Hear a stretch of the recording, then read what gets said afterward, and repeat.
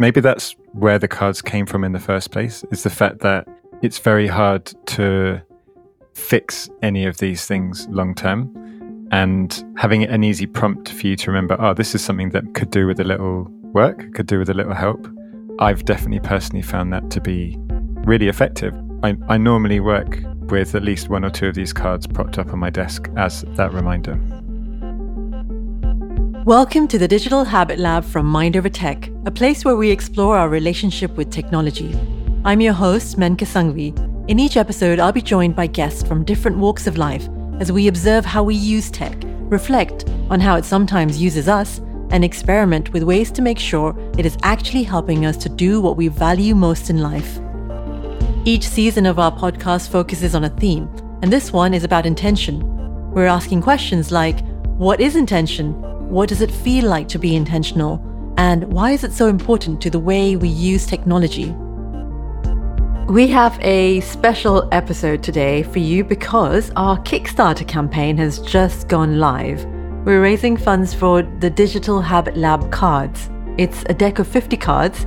Each one has an experiment on it to disrupt your digital habits and turn your tech into tools that you're in control of. I'm really excited about these cards finally becoming available to all of you. So in this podcast, I've invited the founder of Mind Over Tech and the creator of these cards, Jonathan Garner, to come and talk to me about the cards. We go through a number of experiments that have really helped us to become more intentional with our tech. Hey, Jonathan. Hey, Menka. I'm really quite excited about these cards finally becoming available to everyone. We ourselves have been experimenting with these for a while now. What do you think, Jonathan? Like a year or two? Yeah, I mean, depends how far back you look. I guess the very genesis of them was maybe even 3.5 years ago in a very early form. But yeah, really the last year and a half is where the serious developments happened. Having said that, I don't think either of us or any of us would claim to have sorted it all out. No, far from it. But at least we've been experimenting, right? And I have tried out all of the cards. Yeah, I certainly have at some point. Some I come back to more regularly than others. Yeah. But I think, to your point about not having it all perfected, maybe that's where the cards came from in the first place, is the fact that it's very hard to fix any of these things long term. And having an easy prompt for you to remember, this is something that could do with a little work, could do with a little help. I've definitely personally found that to be just really effective. I normally work with at least one or two of these cards propped up on my desk as that reminder. Yeah, and of course, so many of them are deeply interconnected. It's so nice when you come back to a card and experiment that you haven't worked on in a while, but you find it a lot easier because you've been working on other things which help. All the behavioral changes are so interconnected. Mm-hmm. Yeah, totally. For this conversation, I asked you to pick out 3 cards that you personally have found useful for being more intentional in our behavior with technology. And I've done the same thing. So I'm going to ask you to read out your card and share how the experiment went. And I'll do the same, and then we'll keep swapping until we run out of time. Great, and okay. Because this is also the last episode in the season, we'll try to connect it back to some of the things we've heard on the podcast. Great, perfect. All right, let's play. The first one I'm going to pick is the Curate Your Media Feeds card. In essence, this experiment is all about actively engaging with your social media feeds and either muting or unfollowing people or topics which aren't really bringing you any value anymore, and then actively seeking out new connections or kind of new inputs which inspire you or support you around the things which you're really interested in right now. And this is something which I don't do that often, but whenever I do, I always find it has a really massive impact. Because I think the thing is, it's very easy for me anyway, that when I'm going to use Twitter as an example here. Like, I'll open it up, and most of the time, quite honestly, when I'm doing it, I'm kind of on a semi-autopilot. So I open it up and I'm already kind of caught up in the information which is coming up in my face. So occasionally when I run this experiment, when I open up the app, I do it with a very different motivation, not one to just read whatever new nuggets of information are being given to me, but to actually kind of critique what I'm seeing there and to really ask myself the question, is this something which I actually really care about? So I did that quite recently at a New Year thing.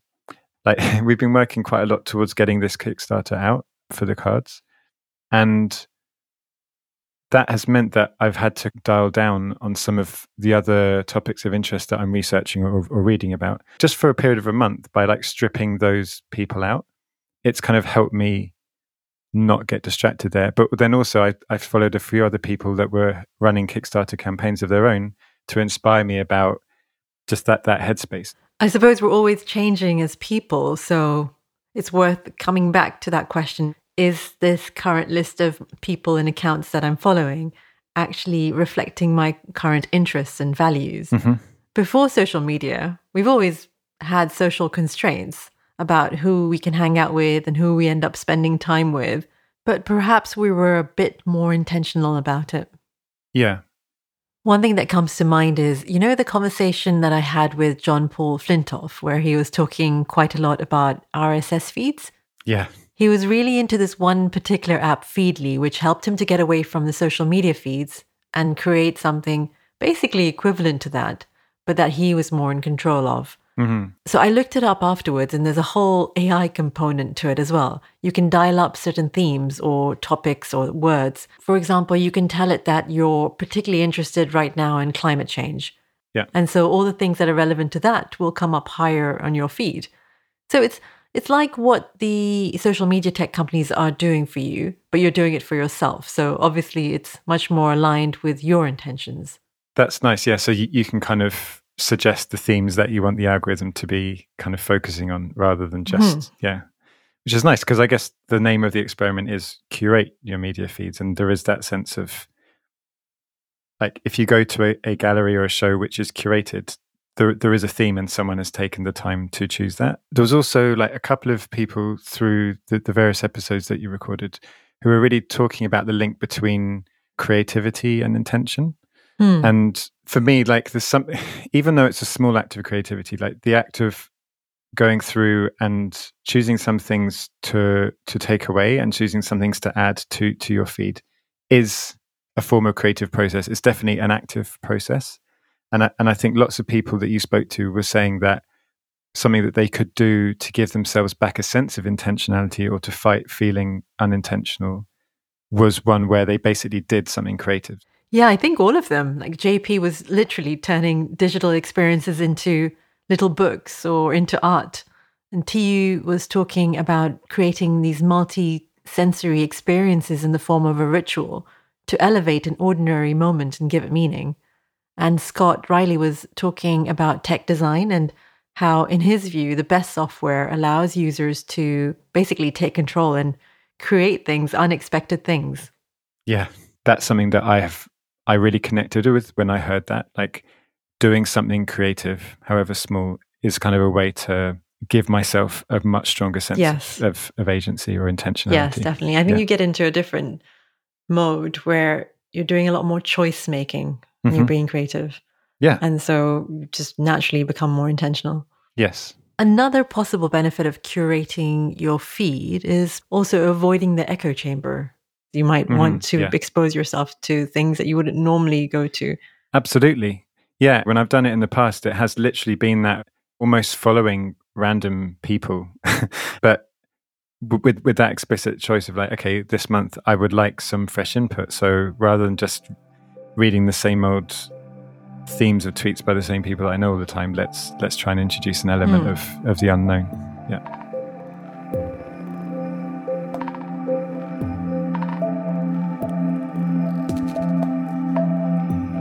Maybe I should have put a timer on so we can get through more of them. Are you going to put a timer on now? Should we do 5 minutes?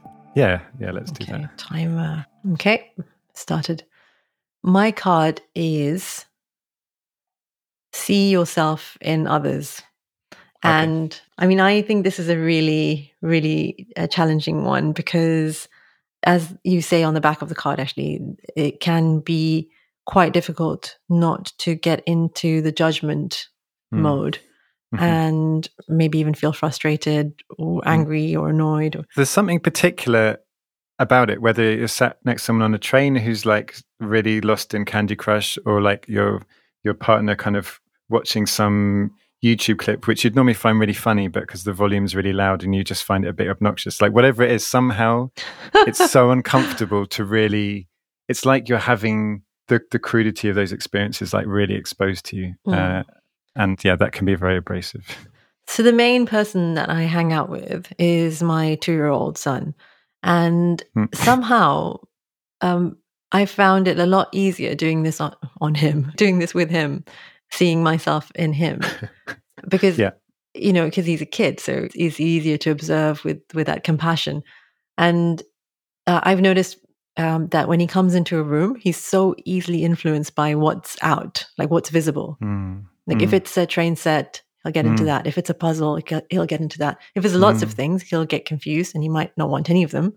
But normally if I clear up the room a little bit and just have one thing out, he'll be interested.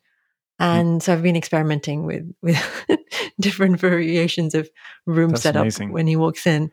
And the most interesting thing I found is if I haven't had time to put anything out and there's nothing and the room's clear, the TV dominates the room because we've got a TV in that same room. And then he's like, I want to watch TV. Yeah. And I guess because it's the biggest thing that's visible, like even when it's off. Yeah. And it's just made me much more aware of, well, how easily influenced I am too, as well, when I walk into a room, but by what's visible. Yeah.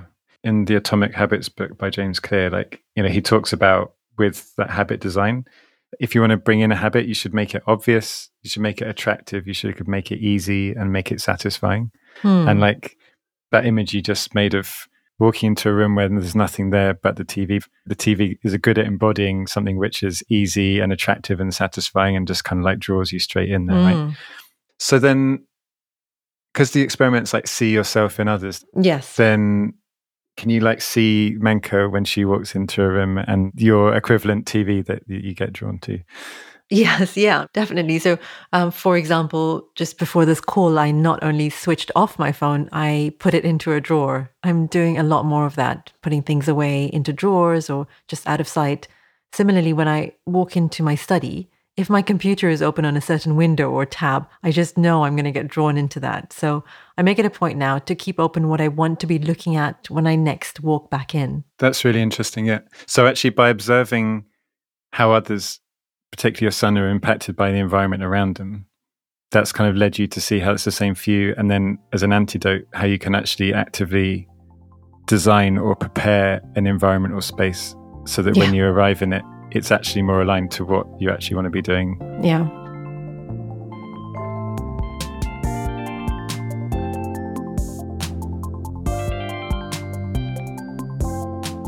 Okay, so your turn, next card. Okay, great. So yeah, the next one I chose was use a Pomodoro timer. So this is something which I experiment with quite regularly because I find so much benefit from it when I do it, but then I have to work really hard to make sure that I keep doing it. It's really weird. Normally the stuff that you benefit from a lot, it's easier to keep doing. But somehow it never gets easier. I need to really be very disciplined all the time to keep doing it in that way. But basically, just in a nutshell, I think most people know what a Pomodoro timer is, but the technique is basically to kind of time a work period and keep it quite short, maybe like 20 minutes, 25 minutes. You define for yourself what it is that you're going to be working on for that period of time.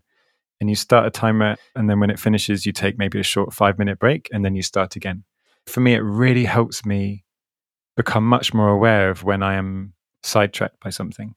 Like if I've made the decision up front, okay, I'm going to respond to emails and just clear my inbox. If I set the timer, inevitably at one point, I'll come across like a newsletter and then start like finding a news article and start reading that, where I'm meant to be responding to emails, but I've drifted into this other thing.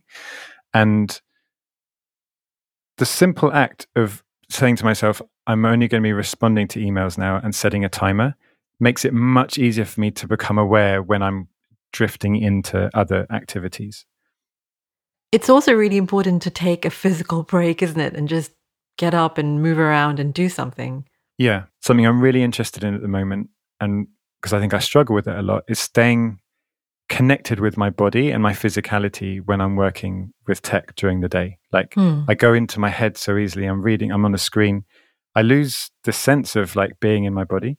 So what I really like with the Pomodoro timer is in the 5-minute breaks, like that's the fun time where I get up and I'll do a stretch or I'll go and walk and make a cup of tea or whatever. But there's something about doing that regularly throughout the day, every 20 minutes, where I'm so much more in my body at the end of the day than I would be if I wasn't doing that. So I can really see the difference. Actually, a lot of people that you spoke to were talking about the connection between their physicality and the sense of intention, you know? I remember JP at one point said, like, I'll do anything that applies my mind to the physical universe. I can do a press up, but that's, anything is helpful. Yeah, exactly. And what's so nice about the Pomodoro timer thing is that you can be really playful with what you do in those little breaks. Yeah.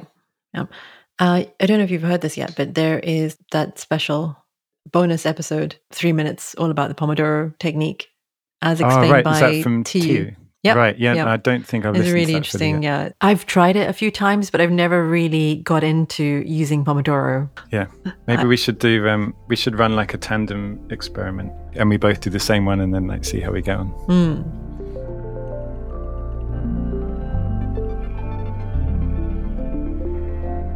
My next card is fully embrace boredom. When we have an infinite number of options available to us all the time, boredom can become a feared enemy. Watch out for the next moment when boredom creeps in and try to fully embrace it without distracting yourself with digital media. The way that I've been experimenting with that card is trying to go for a walk without touching my phone. Recently, I've got into the habit of going for a walk and listening to a podcast, which is great, and I love it, learning something, expanding my mind and heart.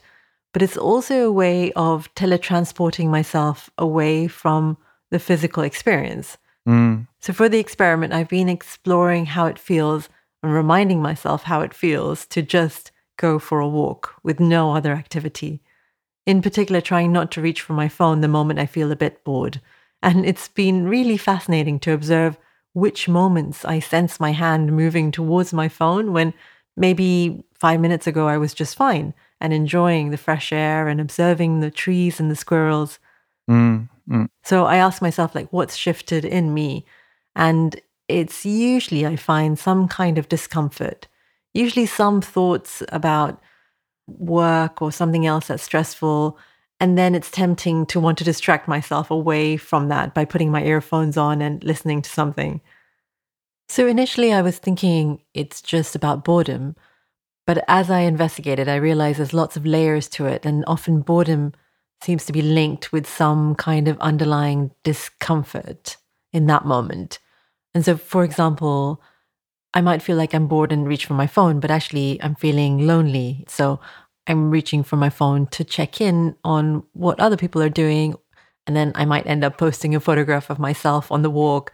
And it's just a way of connecting with other people. Yeah. And one of the conversations that we had in this podcast series is with Scott Riley. And he was talking about how, tech is designed to satisfy a whole range of very, very human, normal, common urges and needs.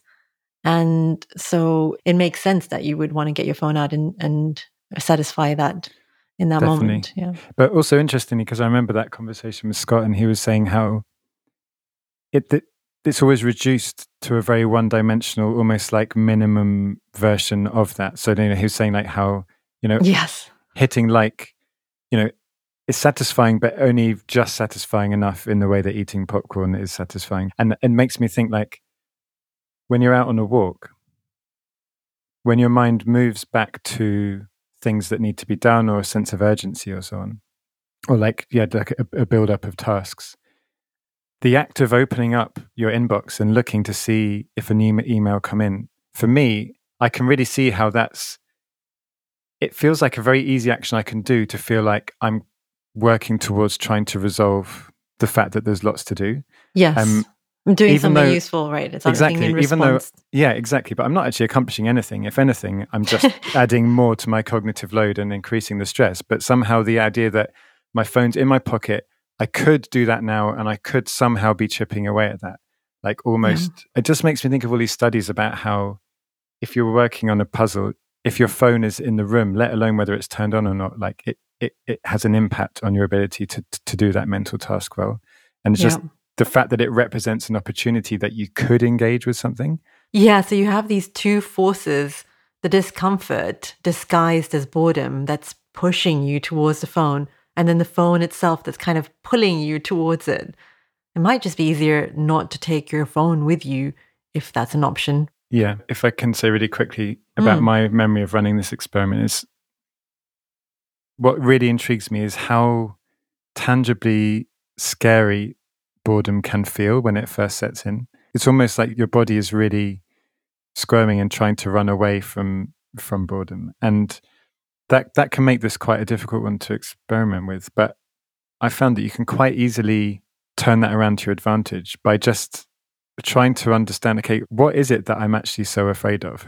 Or like, what is it that's making my body feel like this? And even if it's just for 30 seconds, just trying to observe that feeling of boredom or fear of the boredom. Yes. Yeah. Because quite often when I do that, actually it suddenly, it's almost like it disappears when I look at it and it becomes something completely different. So somehow that can actually help me drop everything else and become a lot more present. Yeah, I find the same, that just acknowledging it and giving myself a little bit of kindness around it just softens it, and then it doesn't have that power over me anymore. Yeah, and actually at the end of it, it even gives you a sense of confidence of like, oh, no, I can do that for, even if it's just a minute. Like that's not that bad, and like maybe I could do it again. Yeah. Okay, your turn. Oh, yeah, it is. Okay, so the last one that I picked was avoid your inbox until the afternoon. It's one which, when I have done it, I've found it to be massively helpful. But I think the thing is that it's a good example of an experiment which is not like, it's not a silver bullet. So it's not one that would necessarily be good for me all the time. Particularly running a business, a lot of the time it's important to be quite readily available to clients or incoming requests or whatever it is. So to always not look at my inbox into the afternoon would be too much sometimes. But there have been times when I have a project that I'm working on, and particularly when it involves a lot of research and kind of creative problem solving or thinking, and I just need the boundary and the space to really like dive into it and get lost in that process. When that happens, this experiment I have found to be hugely helpful, because I guess it's almost like common knowledge that like your inbox basically represents a list of demands of other people. And yeah, if you're trying to work on something which requires your full attention, every single one of those incoming requests is basically minimizing your impact to do that creative work. So yeah, that's something which, particularly last year, when actually it was around one of the first times that I was going through revising the copy on all of these cards, actually, I was running this experiment a lot. When I was talking to Liz Smith, she was saying that she's notorious for being really fast at responding to WhatsApp messages. So she was saying that in the morning, she gives herself that permission not to reply to WhatsApp messages and not to reply to emails, and just have a coffee, have breakfast, and read a book. And she said sometimes that can be just 10 minutes, but usually it's more like an hour. And I'm just thinking, we're talking about emails, but really it's all incoming messages that require a response, isn't it? Yeah, or at least the ones that you know are your weak links, or the ones which hook you, I guess. Yeah. The other cards that go really well with that is the experiment of using your email signature to help manage expectations around how quickly you might respond to something. Yeah. But also, I think there's another one about broadcast your terms. Right. And I think your WhatsApp status says something like, I'm not ignoring you, I just don't check my WhatsApp. all the time.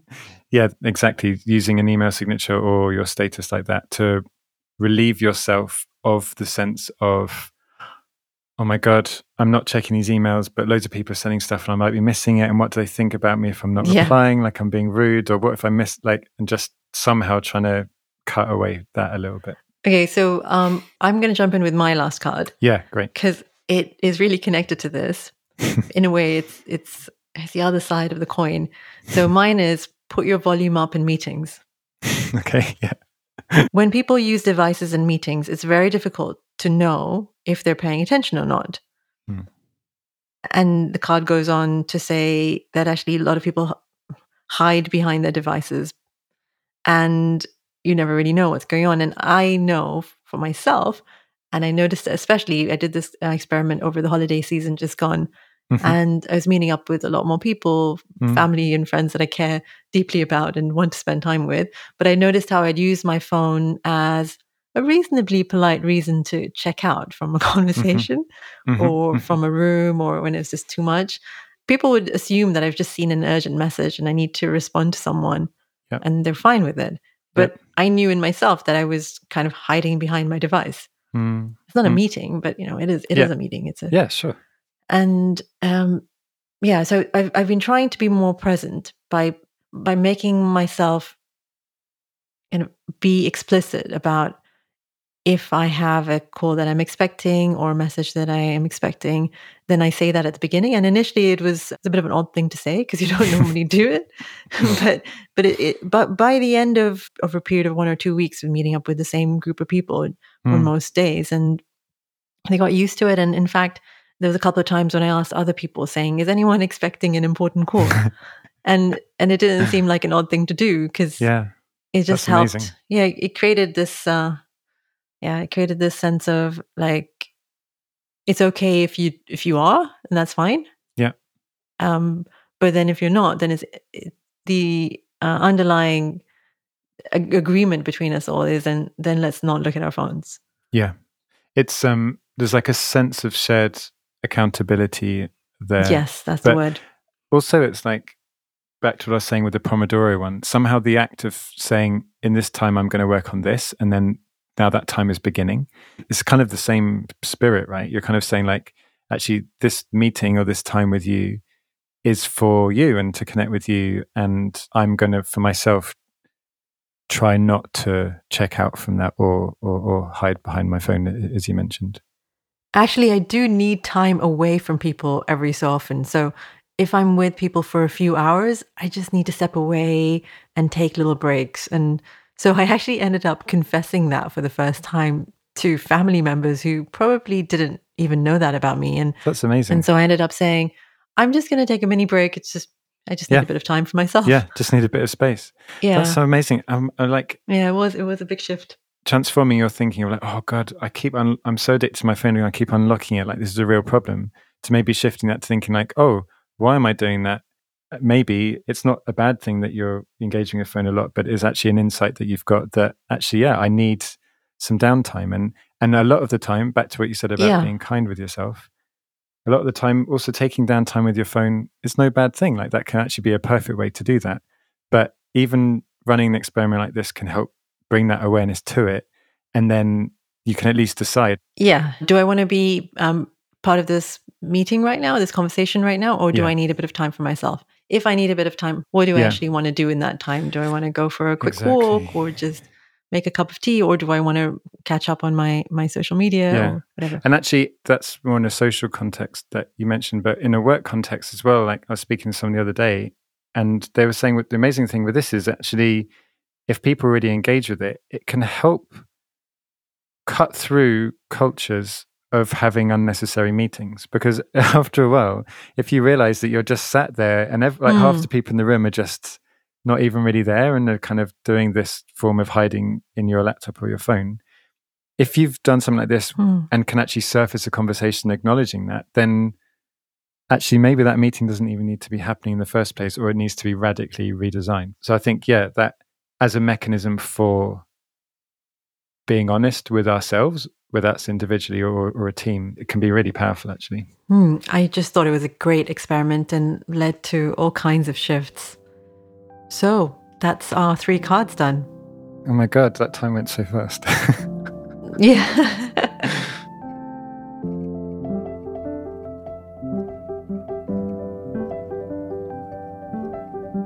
Okay, so right now the Kickstarter is live.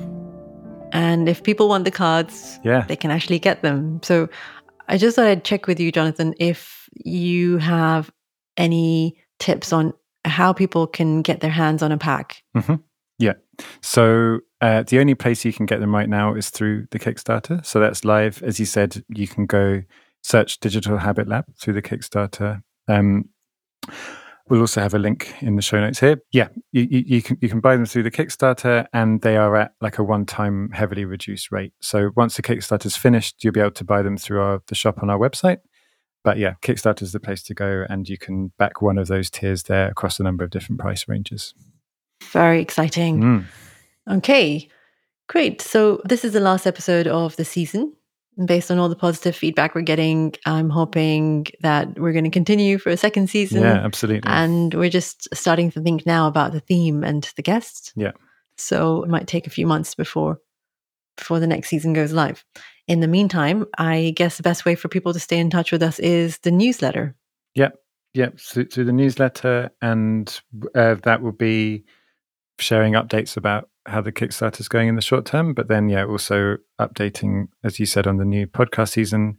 And anyway, it will continue with just weekly reflections on our own workings with digital habits and links to inspiring stuff around that. Yeah, come and experiment with us. Yeah. Okay, brilliant. Thanks so much, Jonathan. Appreciate it. Cool. Thanks so much, Venkat. And thank you for this first season. It's been incredible. It's been really good fun. That's the end of the episode and the end of the season. I do hope you found some inspiration through these conversations to turn to your own digital habits with more awareness, more kindness, and a spirit of experimentation. Let's not accept the default settings.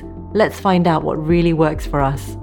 We'll be back, hopefully in a few months, with Season 2. And in the meantime, please do stay in touch with us through our newsletter. All the very best from myself and the team at Mind Over Tech. Bye for now.